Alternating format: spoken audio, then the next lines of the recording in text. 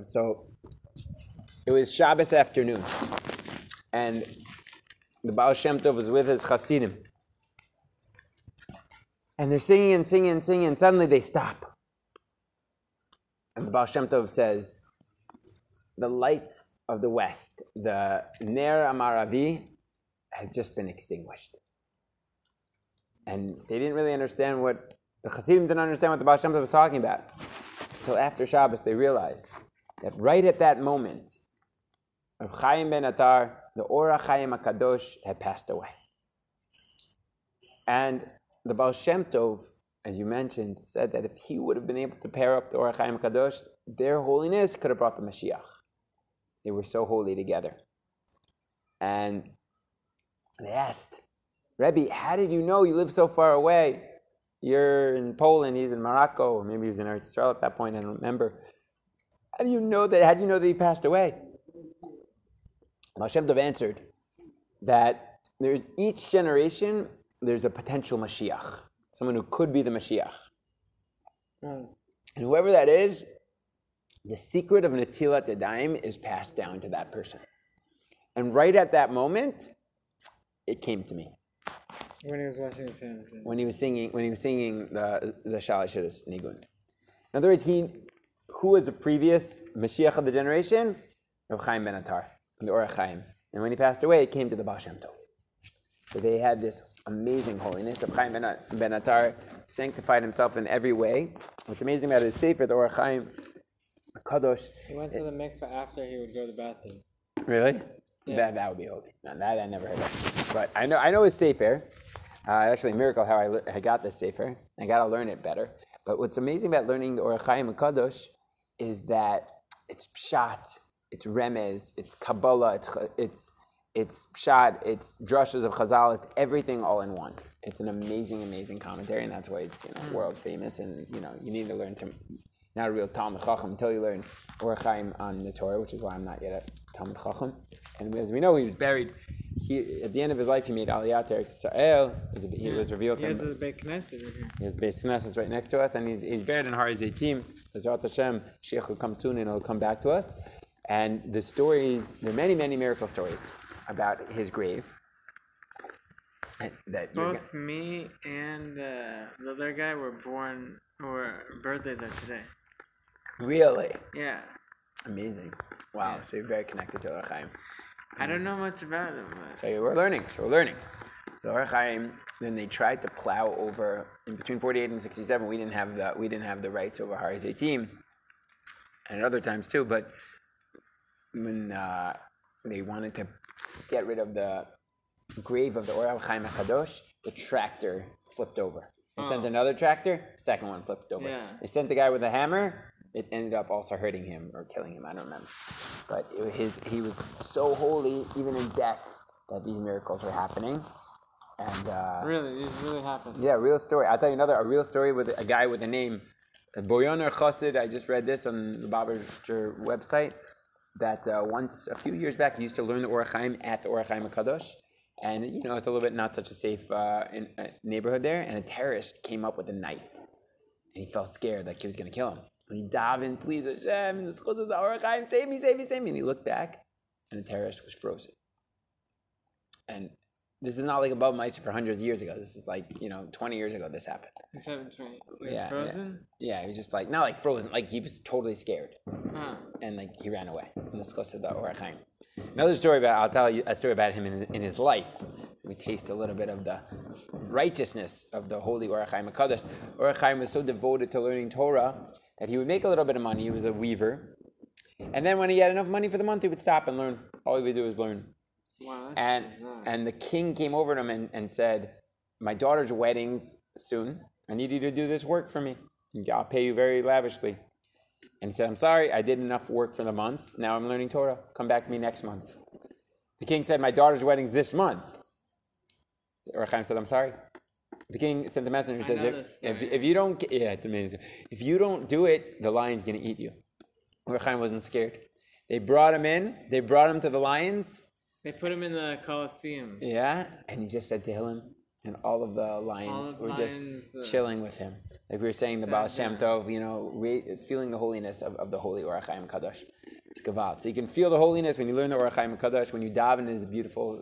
In his base medrash nowadays is screaming davening, like we were talking about with the Baal Shem Tov. And there's a great minyan there every day. And it's also a nice museum.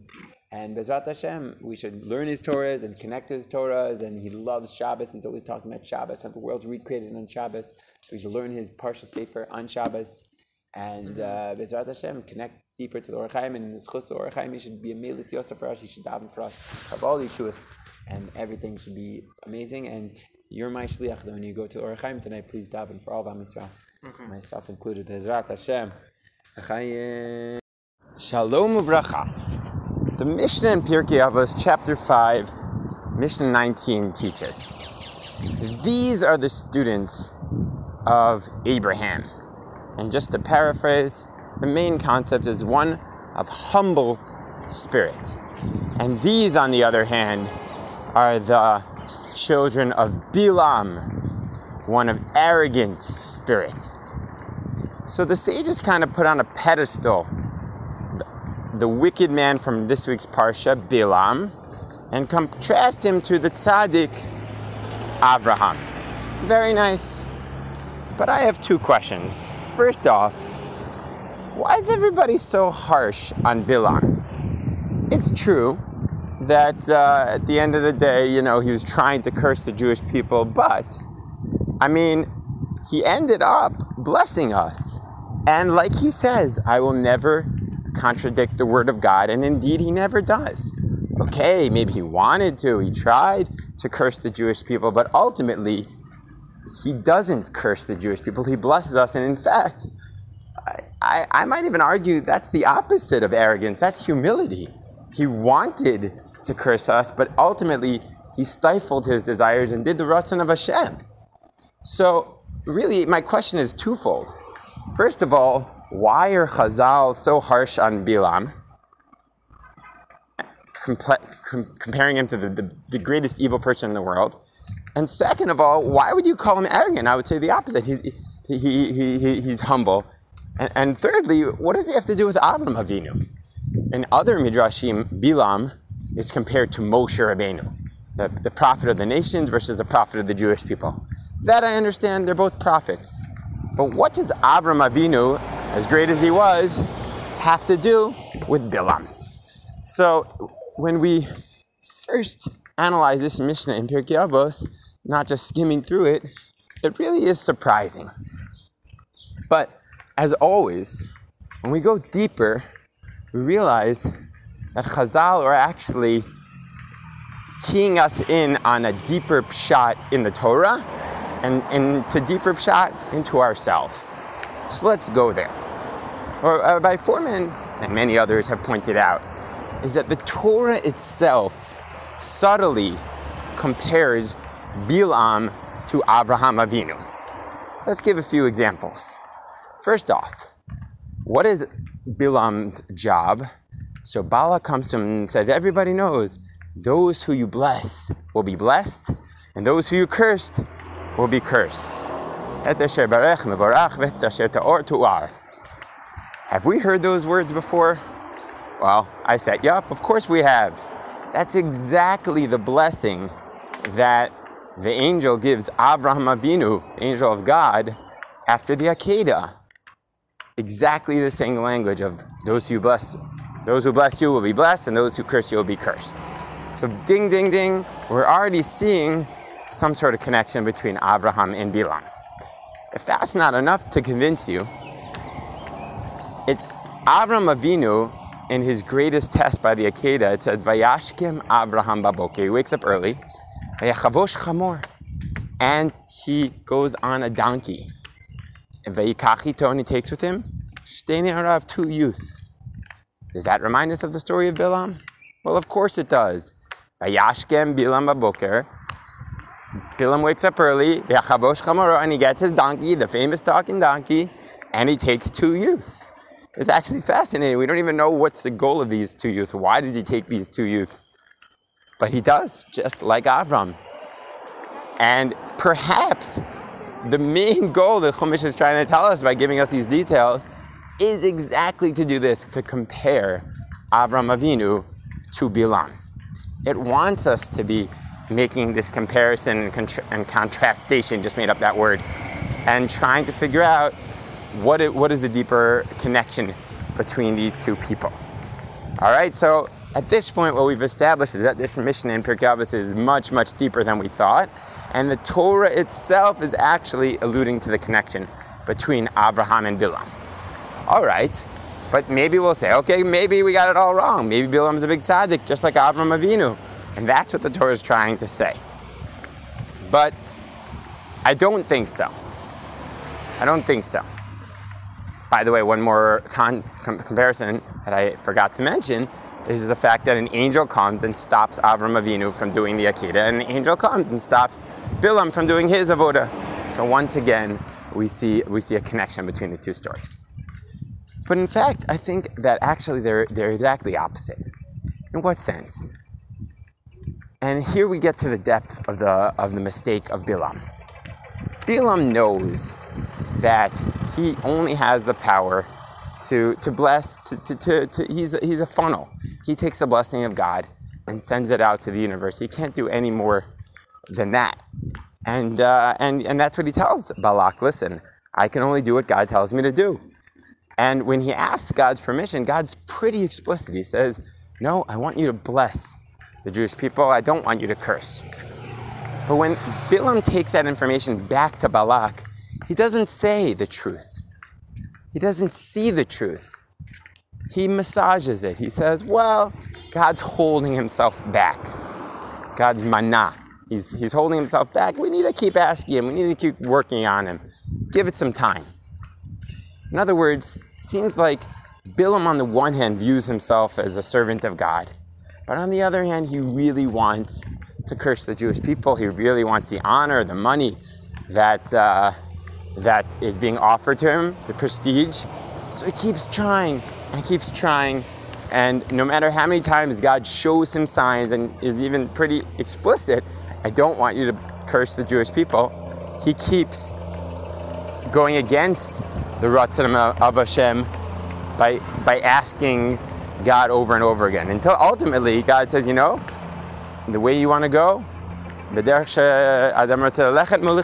want to go, I'll let you go, and I'll use you to bless the Jewish people. I'll use you as a funnel to get what I need done, but not in such an honorable, respectable way. So here we have an example of someone who simply refuses to see the truth, refuses to be honest with himself, and see what the true Ratzon of Hashem is.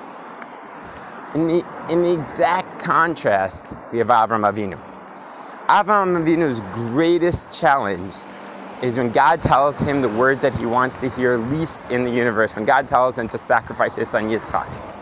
And I can't even imagine that challenge, but Avram Avinu is such a humble spirit that he pushes aside his Ratzon, his desire, and he puts things as they are. This is what God wants me to do. He wants me to do this. I don't want this. I'm not excited, chas v'sholom, about sacrificing my own son, but I'm not going to deny the reality here. And he keeps going with it, holding those two things. I see the reality of God.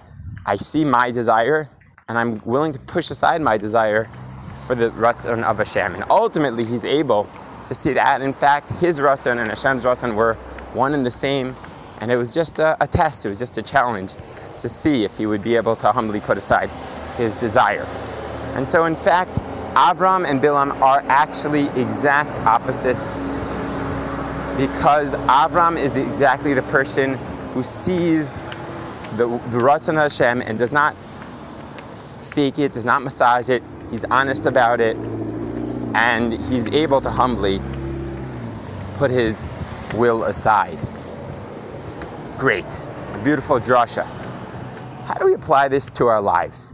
So I'll tell you first off a cute story that happened to me yesterday that I think exemplifies this challenge that we have. So yesterday I was teaching in a base midrash, and after the learning, the 2-3 guys we were learning together we wanted to sing a little bit because it was, we were learning about Shabbos. Now, I didn't want to disturb the people around me in the Beis Medrash, so we sang really lightly. But, maybe after 3 minutes of this, we got a little carried away, not screaming, but someone comes up to us and says, sorry, you can't sing in the Beis Medrash, it's going to distract us from everyone from the learning. Now, immediately, my response was, well, we were singing softly, and maybe in my brain I was like, who gives you the right? Is this your Beis Medrash any more than mine? And, I'm the son of 2 lawyers and a rabbi. I was the president of the debate team. I have a lot of arguments in my head. Immediately, I want to go into a defense mode. But to his great praise, my student and friend Daniel says, oh, you're right, we'll go outside. And immediately we're all like, yeah, it's a great idea. And so we went outside and we sang outside, and it was great. But I think this is a great example of how humility is being able to see things as they really are. And that was Daniel. He was honest. He wasn't worked up about it with ego. He says, yeah, you're actually right. Our singing would distract you in your learning. Let's try to think of a solution. Whereas me, at least in my brain, was caught up in a haughtiness and defense mode, and therefore not able to see the truth as it really was. Thank God nothing came of it in this case. But I think it's a great example of the struggle that we all go through, especially when we're attacked. I think of when a policeman pulls you over, really any situation where we feel attacked, automatically we go into, I think, defense mode and a little, arrogance, expectations, and it's a challenge. It's a challenge. So what do we do about this challenge? So 3 pieces of advice that I can offer. First of all, the Gemara says that who's a humble person, like Avram Avinu, once again connecting it to Avram, someone who has a set place for davening, and the Gemara also says someone who wakes up for nates, for the dawn prayers, that's considered a humble person. Which is kind of interesting. What does humility have to do with having a set place to pray? But I wonder if the Chazal, our rabbis, are teaching us that prayer is really a huge element in having that dialogue with Hashem and kind of externalizing our desires, our thoughts from ourselves, which is what we do when we pray, and just being honest with the situation. And I think that's what prayer does. It can help us really, see things in its proper place. And in addition to the fact that when you pray to God to be better, to be humbler, to be our true selves, I think it really, really works. So I would say prayer. I think the idea of nates is when I'm overcoming my natural desires. My natural desire, of course, is to sleep in. But when I wake up at the break of dawn, I'm telling my brain that, you know what, I'm not a body. I'm stronger than my animalistic desires. And I can also overcome my arrogant desires. And, I can teach myself, so to speak, through a little discipline to be more in control and not let my desires rule over me. Just like, a person can teach himself to like coffee if he didn't like it the first time, but eventually it grows on him. So you can teach yourself to be a humbler person, even if it's not so natural. And finally, I would advise having good friends, having rabbis, having spouses, mothers, whatever it is, someone to talk things over with. I don't know exactly who Avram Avinu schmoozed things over with, but maybe his wife. But I do find in my life that when I have someone else to talk things over with, it really helps me gain perspective. And again, to kind of make a rule for myself never to be reactive, never to immediately respond when I'm in angry or triggered mode, because almost always I know that the correct response will not come out until I've really thought things through and asked myself, what is the Ratzon Hashem? So the Dvar Torah is courtesy of Rabbi David Foreman's wonderful insights from aleph-beta.org and a bit of Rav Nevinsal in his Sefer Sichos, the Sefer B'Midbar. The rest of the thoughts are just my random, not random, but my ideas. Take it or leave it. Hope you enjoyed this podcast. Trying a new style, a little bit different. And if you do enjoy it, please let me know, and it will encourage me to keep sending it out. And Bezrat Hashem, we will keep sending out halachot and ideas to strengthen our connection to Hashem. Wishing you an amazing Shabbos full of joy. Good Shabbos from Rav Kalman of the Simcha Center. The goal of this little shir is to give us a little bit of an introduction, a little bit of a biography to each Rebbe, but more because you could really focus on, you could look that up on your own, go to Wikipedia, find their bio. You don't need me for that. The goal is, as a group, to learn and then to do. To learn Hasidic concepts and also to practice Hasidic concepts, okay? So what better place to start than the founder of Hasidus, the Baal Shem Tov of Israel, Baal Shem Tov. Just give us a little bit of context. Baal Shem Tov of Israel, Baal Shem. I'm forgetting his last name, but anyway, everyone knew him as Baal Shem Tov eventually. And he lived in the late 17th century in Poland. And what was unique about him, actually, was his parents. And if we have time, I'll tell you the story about his righteous parents. But not just about his parents, but the fact, actually, that he lost his parents. He lost his parents? He lost his parents. He was an orphan. The Baal Shem Tov? Yeah, at least his father, I believe. His father, for sure, he lost at a young age. And he was an orphan boy. Oh, yeah? And so he used to go to the forest. And who took the place of his father? His father in heaven. And he got extremely close to HaKadosh Baruch Hu, and he would talk to HaKadosh Baruch Hu, and he would sing to HaKadosh Baruch Hu, and he would dance to HaKadosh Baruch Hu, and he would learn with HaKadosh Baruch Hu. And this intimate, close connection that he had with HaKadosh Baruch Hu was ultimately what he would end up revolutionizing and bringing to the Jewish people. This concept of Hasidus, which is to put the stress on our loving relationship with HaKadosh Baruch Hu, with our Tati in Shammai.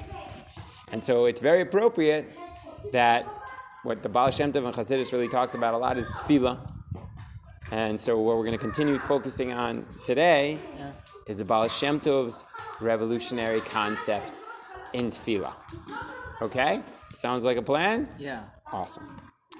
So, the Baal Shem Tov lived in a world where people were afraid to stick out. Why is that? Because there's something called the Shabtai Tzvi situation, where there was a false Messiah named Shabtai Tzvi that took the Jewish people by storm. And many, many people believed it. Some estimates like 50%. A crazy amount of people believed it, and it turned out to be completely false. He converted to Islam. There was nothing to it. And this is in the aftermath of that. People were afraid of teaching mysticism, of teaching Kabbalah. They said, look what's going to come out of it, the Shabtai Tzvi stuff, false messiahs. And instead, they just said, just learn regular Torah.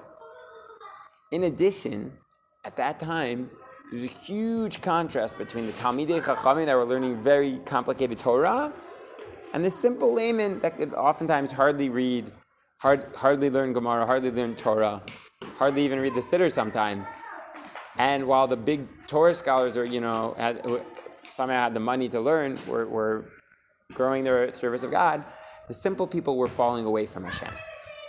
With that background, we can understand the revolution of the Baal Shem Tov and perhaps why and how he stresses tefillah. Okay? So keeping that in mind, we're going to open up the Baal Shem Tov. And he's going to give us some advice about how to get to a place of true dveikus with Hashem. He writes like this in the Sefer Baal Shem Tov.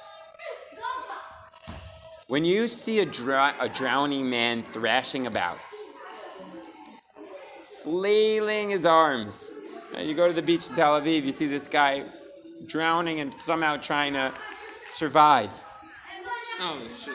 Trying to save himself from the churning river. You certainly will not make fun of his bizarre motions. Likewise, when you see someone moving his body and gesticulating, which means, shaking all over, wildly when praying, Don't ridicule him. He's trying to save himself from drowning in distraction that is threatening his prayerful concentration. In other words, the Baal Shem Tov is encouraging his students to shake and move and do whatever you need to do in order to get kavanah. Yeah? And you can imagine that this is a bit controversial. There were students of the Baal Shem Tov who were literally doing flips, somersaults in their Amidah, in their Shmona Esrei. Because they were saying that's what's getting them excited about their davening. You can understand why there were people who said this is not Judaism, this is not normal, this is not halacha. Maybe they took it a bit too far, and they didn't like it. But the Baal Shem Tov is explaining, you know why they're doing this? Because they're drowning. Because we're all drowning in the world of physicality, in the world of the haskalah, of the enlightenment of people who are leaving or don't care about each other. Yeah, they're leaving left and right. And I think that the Baal Shem Tov viewed himself as a bit of a lifeguard, trying to save the Jewish people. And I think maybe that's what he's really saying. And so he's saying, whatever you do, you got to do what you got to do to get connected to HaKadosh Baruch Hu. And if you think about it, there's actually, the Baal Shem Tov didn't make this up. There's a story in the Gemara about Rabbi Akiva, how he used to start on one side of the house, and then he would end off on the other side of the house from all of his bowings, his kriyos and shtachavot, from all. He was going crazy. He was getting into it, And the truth is, a lot of times we're so distracted in our davenings, and we have so many thoughts going on. It's almost like we have to get ourselves to a different place. If the Baal Shem Tov would have met with the Hachaim, the Mashiach would have came. Mamish, exactly, and that's why this is so. Hachaim today. Exactly, and that's why it's so special. Tonight we're learning about the Baal Shem Tov, and right after Marv we're going to learn about Hachaim. Yeah. Wow, right? We're bringing them together. Yeah, we're bringing them together so we can bring Mashiach. Bezrat Hashem, hopefully we'll bring Mashiach. But, this is something a torah that I really, really feel deeply. Because I don't always shake like a man, but occasionally I'm in the mood, especially sometimes in my Friday night davening, and I like to shake. And the truth is, I wish I would shake more, because I remember when I was a kid, I used to shake, cover my ears, I would hear myself better, and I would oftentimes really, get into the words of davening more than sometimes nowadays when I'm a little bit more calm. But once or twice in my life, people would look at me. I remember, I was in Tel Aviv, I was in like a regular shul, and some guy gave me mussar. He was like, "What are you doing shaking? It's not mechubad, it's not respectful to shake before Hashem." And I remember thinking about this Baal Shem Tov Torah, and how we're drowning in the world of physicality. And we're drowning in our thoughts. And the Baal Shem Tov saying, you got to do whatever you got to do to get connected to Hashem. Be out of the box, go crazy. Yeah. Obviously, as long as it's within halacha. By the way, I thought of another source. Why not? Why not? I thought of another source. Rabbi Nachman, first of all, talks about serving it with all your body. Serving your kolot matai tomar Hashem, that all my body should say, who is God? But who else in Tanakh is known for his dancing and serving Hashem? King David, exactly. David HaMelech. Michal, his wife, wants to give him a little bit of mussar. Wants to say, what are you doing? Dancing like a madman. And King David says, you know what? This is for Hashem. It wasn't during his Amidah, but still, he's dancing and crazy and doing somersaults in front of the Aron. And he's humbling himself. Whatever you got to do, he's doing it for HaKadosh Baruch Hu. There's another amazing story about the Eish Kodesh, Rav Koinim Eskalmi, who we're all connected to. Yeah. And he writes in his diary, in his amazing Sefer Tzav V'Zirus, about how once it was a Hachnasa Sefer Torah, and he felt the desire to dance, to do a somersault in front of the Aron, to express something unique, something new in his enthusiasm for serving Hashem. But he was thinking to himself, everyone's going to look at me funny, I'm this big rabbi, how can I do a somersault? Right. Oh, he said that? That's what he's thinking. And you know what he said? No, I'm going to do it anyway. And he did the dance. He did the somersault. And he's so proud of himself because he did it for HaKadosh Baruch Hu. So, Gewalt. So if yesterday we're learning about saying the words very slowly and going into the teva, into the word, and taking every word slowly, now the Baal Shem Tov is saying sometimes you need to just go crazy. Get your body into it so that your mind can really focus on the words of tefillah. God save the Jews in LA. Bezrat Hashem. Save everyone. Bezrat Hashem. All right. Let's learn one more Torah. We have 5 minutes left. Yeah. Let's learn one more Torah. And this is actually not from the Baal Shem Tov specifically, but it very much connects to what we were talking about yesterday. It's from the Nefesh Hachaim, who's also drawing upon Kabbalistic sources. And he talks about not just saying every word with intention, but saying every letter of every word with intention. Mamish putting your neshama into every letter. So I thought this is a very good hashlama, completion of the Baal Shem Tov that we learned yesterday. So it's in Nefesh Chaim Sharbet Yud Gimel. And let me try to find it for us. Ha'ikar b'avodas hatfilah. This is the main thing when you're davening. Shebe'et she'adam motzi mipiv kol teva mi'atfilah. At the time when I'm saying every word of davening or every word of brachos, yitzayer lo b'machshavto oto ateva botiotea.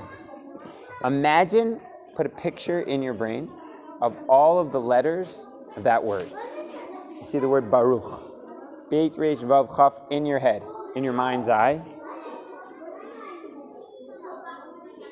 Kitsurata, with its forms. Ulechaven lo sifa yada koach hakdusha, and imagine it, the fire of holiness. She'aseh pri lamala, bring fruit above. Laharabot kedushatam oram, and to bring extra holiness and light into it, into the words. K'masha bepi shelechen nikrat atfilah dvarim amdim merumo shel olam shekol teva beturata mamish u'aola lamala mala. Every single word that was written by the Anshe Knesset Hagdola with their Ruach HaKodesh, with their Nevuah, is extremely powerful. It's like an explosion for our soul. And when we say it with Kavana, it opens up huge channels of bracha from the heavenly worlds down to our world. Okay? Like the Baal Shem Tov was saying. Okay? But he's giving us a specific eitzah to imagine it in your brain and every letter of every word. Every letter of every word. Again, a person can go crazy. He's going to have a 4-hour Shemona Esrei if he does this every day. So start with the first bracha of Shemona Esrei. Maybe when you're saying a shackle, you could try this once in a while. Or maybe just on a Friday night when you have all the time in the world. I don't know if this is so practical every single Mar. We're about to daven. But maybe on Shabbos. So much to Vegas. Bezrat Hashem. So then Yitzayer lo b'machshavta okay. And if you do this, you're going to do amazing things. And it's a checked. It works. It mamish works. People who do it, it always works. If you get used to doing it, if you put yourself in the habit of doing it. Oh, yeah. And you get rid of all the negative thoughts, all the distracting thoughts that might distract us. And that take us away from Kavana. And the more you do this, you'll add on more Tara in your Tefillah. And it's a simple Kavana.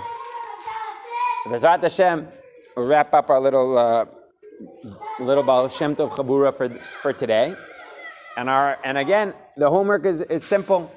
Tonight, i.e. in 3 minutes from now, when we daven Maariv, in your Shemona Esrei, or when you say Shema Yisrael Shem Magid Shem Echad, every letter, every word, imagine it in your mind's eye, say it with breath, add light, add holiness, Bezrat Hashem, and we will see the floodgates of true kavanah and dveikos flow into our letter? lives.